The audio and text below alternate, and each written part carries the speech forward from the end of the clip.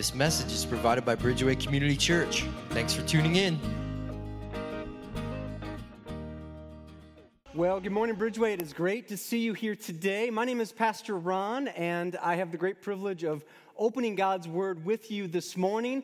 As you can see, we're in a series titled Pure Gold. My hope in this series is that we would learn a really famous verse in the Bible that I think you know, but trying to do it in maybe a little different way because we don't really know it as well as we should. And so in just a moment, we'll be there, but I want to take just a quick moment and welcome you. It's so good to see you here today. I want to welcome you, especially if this is your first time. We're just so excited to have you. I also want to just give a quick shout out. If you missed any of the messages in this series, you can always check us out online on our YouTube, on our podcast. I got to tell you, last week I was so blessed by Pastor Justin and his message on being immersed in God, so you can check that out as well. I hold in my hand, I don't know if you've ever heard of a Gordian knot. Have you ever heard of a Gordian knot? It's apparently the type of knot that if you tie it correctly, it can't be untied. And of course that's true because I learned that on the internet. And I actually got some instructions and tied this knot really tight, thought I had it. And then my dog took this off the counter and actually untangled it in about 10 minutes. So my little dog Luca got it apart. So I don't think I did it right. So maybe this picture will be a better image for you. But I want you to think this morning about this knot. There's a legend behind the Gordian knot, and it has to do with 4th century ancient Turkey, where a poor peasant man named Gordius kind of came to the end of his rope. And he decided, as sort of a last-ditch effort, to dedicate all of his resources, all of his money, all of his wealth to the Greek god Zeus. And he loaded up this ox cart full of his possessions, and he tied the ox cart to the post in town.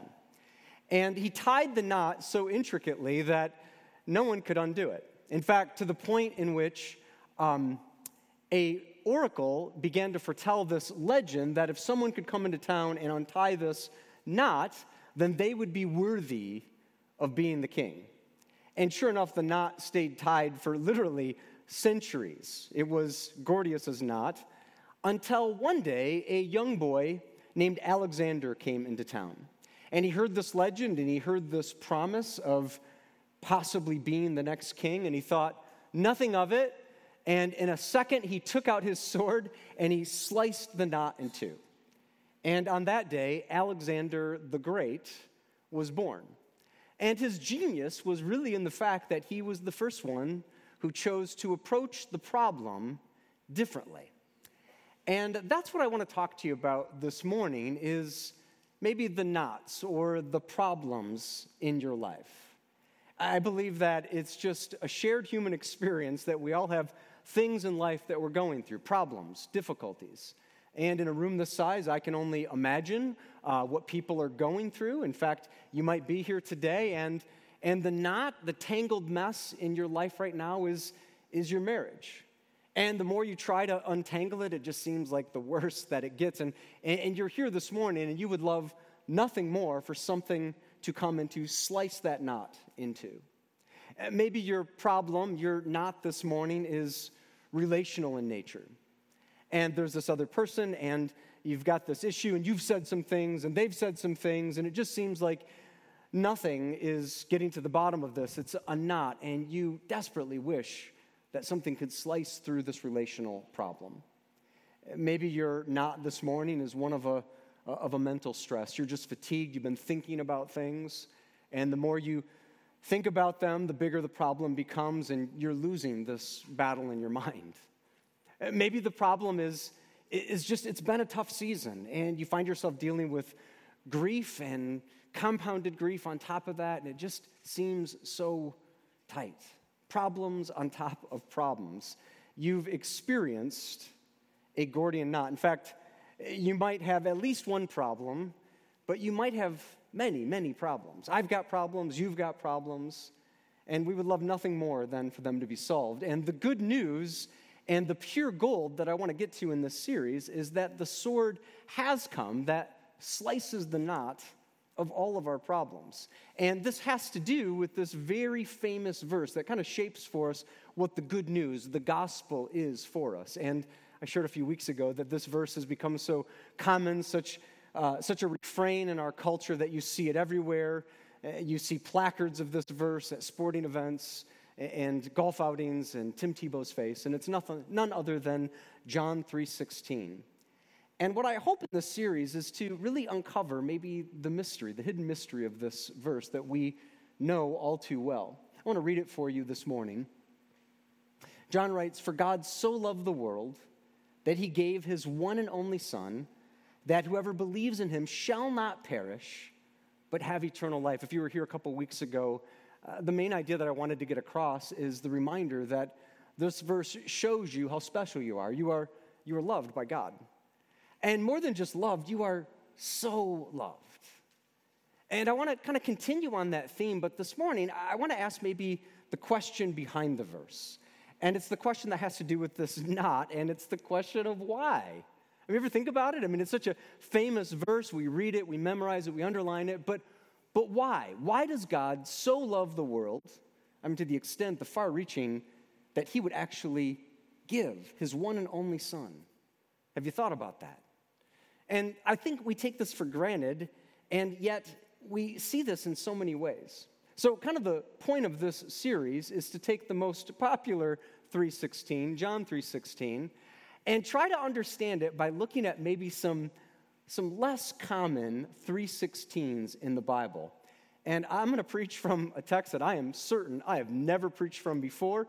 In fact, when I listed out all the 3:16s, there's a Genesis 3:16, and we looked at a Judges 3:16. Justin looked at Matthew 3:16.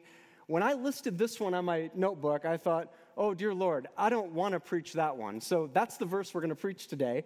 And it's 1 Kings chapter 3, verse 16. I'd love for you to turn in your Bibles to 1 Kings chapter 3, verse 16. And I want to try to unpack the why of this verse for you. Let me give you a little bit of background before we read what we're about to read.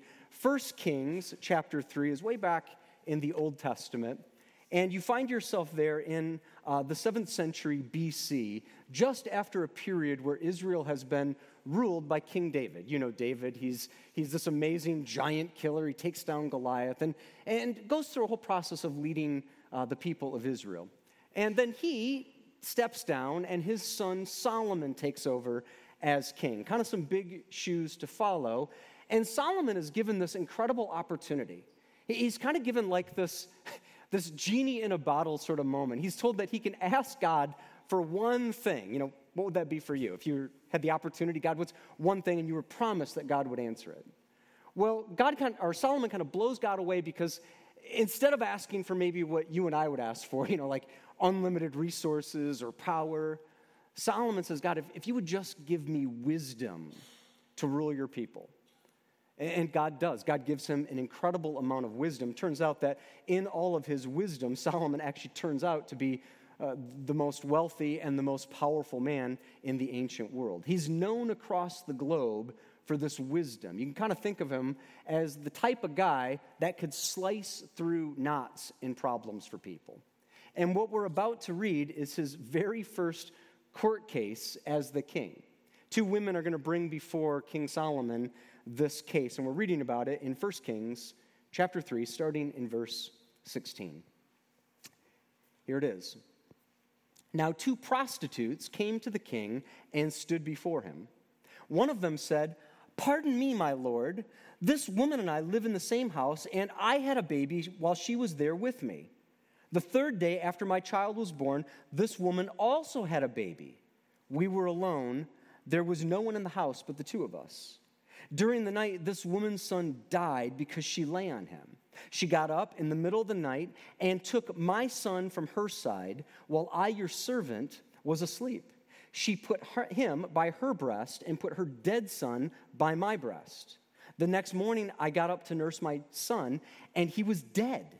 And when I looked at him closely in the morning light, I saw that it wasn't the son I had born." The other woman said, "No, the living one is my son, the dead one is yours." But the first woman insisted, "No, the dead one is yours, the living one is mine." And so they argued before the king. I got to just ask you this morning, is this what you expected to hear from God's word?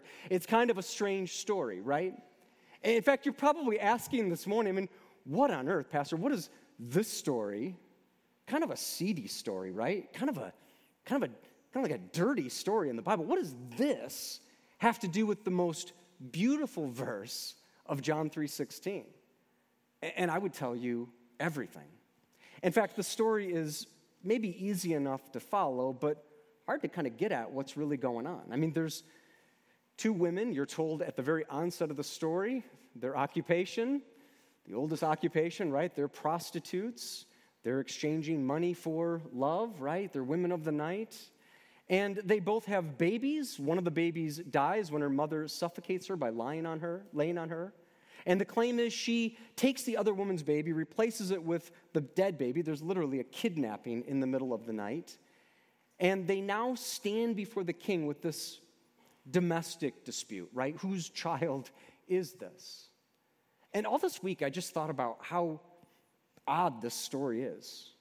I mean, you think about it. I mean, Solomon, he's the wisest, the richest, the most powerful man. He's leading this kingdom of God, God's holy people, Israel. And this is the first case that he has to try. You know, like, I don't know, wouldn't Solomon have people like kind of below him that could deal with these lesser cases? And I mean, how do you even rule in this scenario, right? I mean, who do you believe, right? I mean, they're both prostitutes. There's no rules in the ancient world for how to deal with this sort of thing. In fact, it's even more complicated because what? There's no husband in the picture. I was kind of thinking this week, it's all the rage today to make everything about toxic masculinity, and that kind of gets blamed for so many things in our culture today. But we actually just trace the roots of kind of the biblical foundations of family, and we see the problem. There's no husband in the story to provide for either woman, to protect either woman. So both of these prostitutes are kind of left with this unsolvable knot, right? I mean, whose word do you take? It's one against the other. It's a Gordian knot. And so it escalates, kind of looks to me like most of the stuff you would see on daytime television, right? I mean, this is Dr. Phil sort of at its worst. They're arguing on this stage of the court system. And for me, as I read through the story, I kept getting this pit in my stomach. Every time I read it, I just found myself just kind of deeper into sadness. It was kind of a down week, and it's kind of a down morning with the rain outside, right? And I mean, everything about this story is just so sad to me. If you ask my wife, I mean, anytime I hear like a headline or there's a movie about a child being harmed, I mean, in this story, a baby dies. And that sort of thing just eats me up. I can't tolerate it. I have to look away from it. Nothing about it. It just bothers me so much. And it should break our heart, right? I find that today we have so much violence and so much bloodshed that it often doesn't really it takes an awful lot to move the needle in our care and our concern. In this story, a baby dies, and yet today we know that abortion kills somewhere 900,000 babies a year, some 64 million since 1973, and I kind of brushed up on my statistics of abortion, and though it had been steadily declining for the last decade, it is now steadily on the increase again. It's just sad. And I mentioned toxic masculinity, but the story doesn't do much to uphold women either, right? I mean, the two women are prostitutes, and maybe that doesn't get a lot of headlines today, but we could modernize this story if it dealt with child trafficking or maybe another sexual sin, maybe the secret sin of pornography. And all of this would just be just this continuation of this slouching towards this darkness of humanity. It's a sad, sad story. I got thinking, I put my counselor hat on, and I just thought of the stress, right? I mean, the PTSD. I mean, one of these women, like, actually accidentally killed their child, woke up with a dead baby next to them, and then somehow thought it was right to place the dead baby and take the live baby, and now the other woman has to wake up next to a dead child. Can you imagine just the layers and layers of trauma and grief that both these women would experience? And not only that, I think of the child that lives. I mean, he's now has this story imprinted into his life, right? I mean, he's now being a pawn used in a court case. I'm even sad for Solomon, to be honest with you. I mean, here's this king, he's this young ruler, and this is what he's got to deal with. I mean, this is a defining moment in Solomon's life. In fact, 3 lives will forever be changed by the ruling, the decision here by Solomon. So let's see what Solomon does with this Gordian knot, picking back up in verse 24. Then the king said, "Bring me a sword." So they brought a sword for the king. He then gave an order, "Cut the living child in 2 and give half to one and half to the other." The woman whose son was alive was deeply moved out of love for her son and said to the king, "Please, my lord, give her the living baby. Don't kill him." But the other said, "Neither I nor you shall have him. Cut him in 2. Then the king gave his ruling. "Give the living baby to the first woman. Do not kill him. She is his mother." I'll tell you, it was probably shocking to be in that courtroom that day. I mean, to hear the words from this young ruler, "Bring me a sword, cut him in 2." It's so fascinating. I read through many, many commentaries and tried to get a feel for what scholars thought on this particular story, and some were very mixed. Some kind of raised the question, would Solomon actually do this? I mean, it's a barbaric time. It's an ancient world. Or was this just the way in which he thought his wisdom needed to be played in this moment? You really don't know, but he uses this tactic no matter what you think of it, and it, in a way, draws out the true mother. And it's all because of the love of the true mother that rings through in this story. And this child lives, and the legend of Solomon would grow from this point. But I want you to think about this story and start kind of wondering, like, why is this in our Bibles, right? I mean, what's the characters have to do with me? In fact, some of you might be thinking, well, Pastor, you seem to be on kind of a sword kick, because if you were here a few weeks ago, I told another story that was very violent and barbaric as well. It was about another sword-wielding man. It was about Ehud, the left-handed warrior. Remember that guy? He strapped a dagger to his thigh, and at just the right time, like he's so smooth, he grabs the dagger and he buries it into the evil king's belly, right? I mean, it's gruesome. And now we've got Solomon. He's just about dismembered a child had it not been stopped. I mean, what is this saying? Is this saying something about violence? And I would say that's far from the point of this story. In fact, I think in this story, we need to kind of try to figure out who we are in the story. What's the characters of the story saying to us, but more importantly, about us? So there's not very many characters. There's the king, and I'll be your pastor to tell you this morning that in this story, you're not the king. There's only one king, and this is a prototype, a typology of the true king of Jesus. So you're not the king, I'm not the king. And I'll also tell you in this story that you're not the baby. The baby is just, in both babies' cases, they're passive characters in the story. So if the story is not about the king or the baby, then it must, in the message, have something to do with these 2 women. And I want you to think about these 2 women for a moment. I mean, one was very willing to use dishonesty and deception to get what she wanted, which wasn't hers. And the other woman, far from perfect, was willing to give up her child, knowing that it was the only way to save him. But before you go too far with that thinking, I have to remind you that they're both still prostitutes. They're both still full of sin. And this is the part of the message, I'll just warn you up front, you might not like this comparison I'm about to make. Because it would be very easy for me as a pastor to get up here and tell you how great you are. Because in a way, I'd sort of be patting myself on the back and how great I am. And so a pastor could get up this morning and could say words like, you're like a loving child before your heavenly Father. And that would be true. There's nothing untrue about that statement.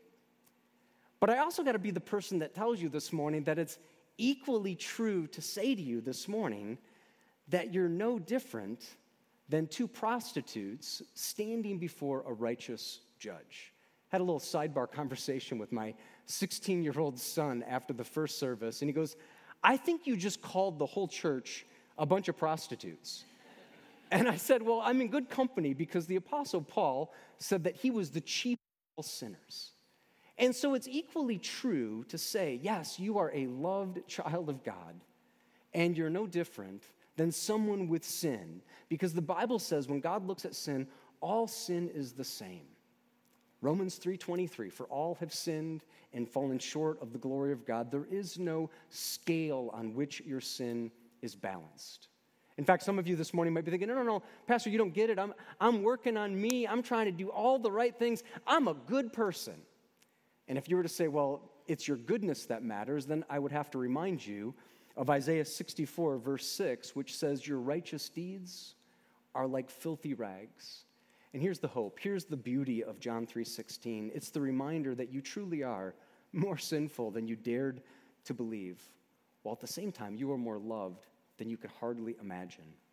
You are a child, and at the same time you are a sinner. And I think that's what's so interesting about these two verses. When we look at them together, we really see the best of what God offers. For God so loved the world that he gave his one and only Son. And we have at the same time the worst of human capacity. Now 2 prostitutes came to the king and stood before him. I think when this verse kind of hit me this week, I kept coming back to this word gave. How God in this story exhibits something that I don't think we think about enough, which is his goodness in the ways in which he gives. God gave his one and only Son. Let me try to illustrate this in kind of a parenting role for a moment. Think about this if you're a parent. I guess if you're a grandparent, it works too. But if you're a parent here this morning, and I don't know, we had some coffee over in the square, and I just were to casually ask you, I just asked you as a parent, do you love your kid or your kids if you've got several?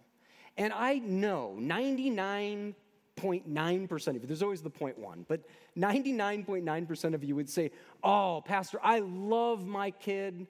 And in fact, I would take a bullet for him. If that was my child in the story, I would want my life taken, not theirs. And I'd be like, okay, well and good.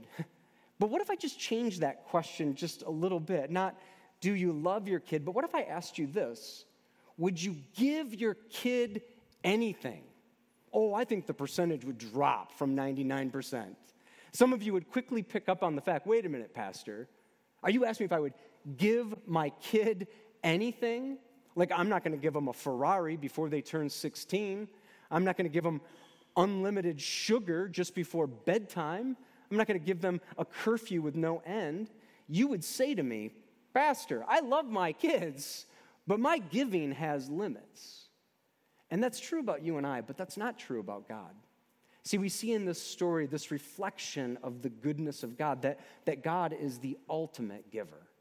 God is unmatched in his ability to give. He is the greatest of all time at giving, and he provides the example for us to follow. In fact, really fascinating bit of work was done by an author named Adam Grant. Wrote a great book I highly recommend called Give and Take.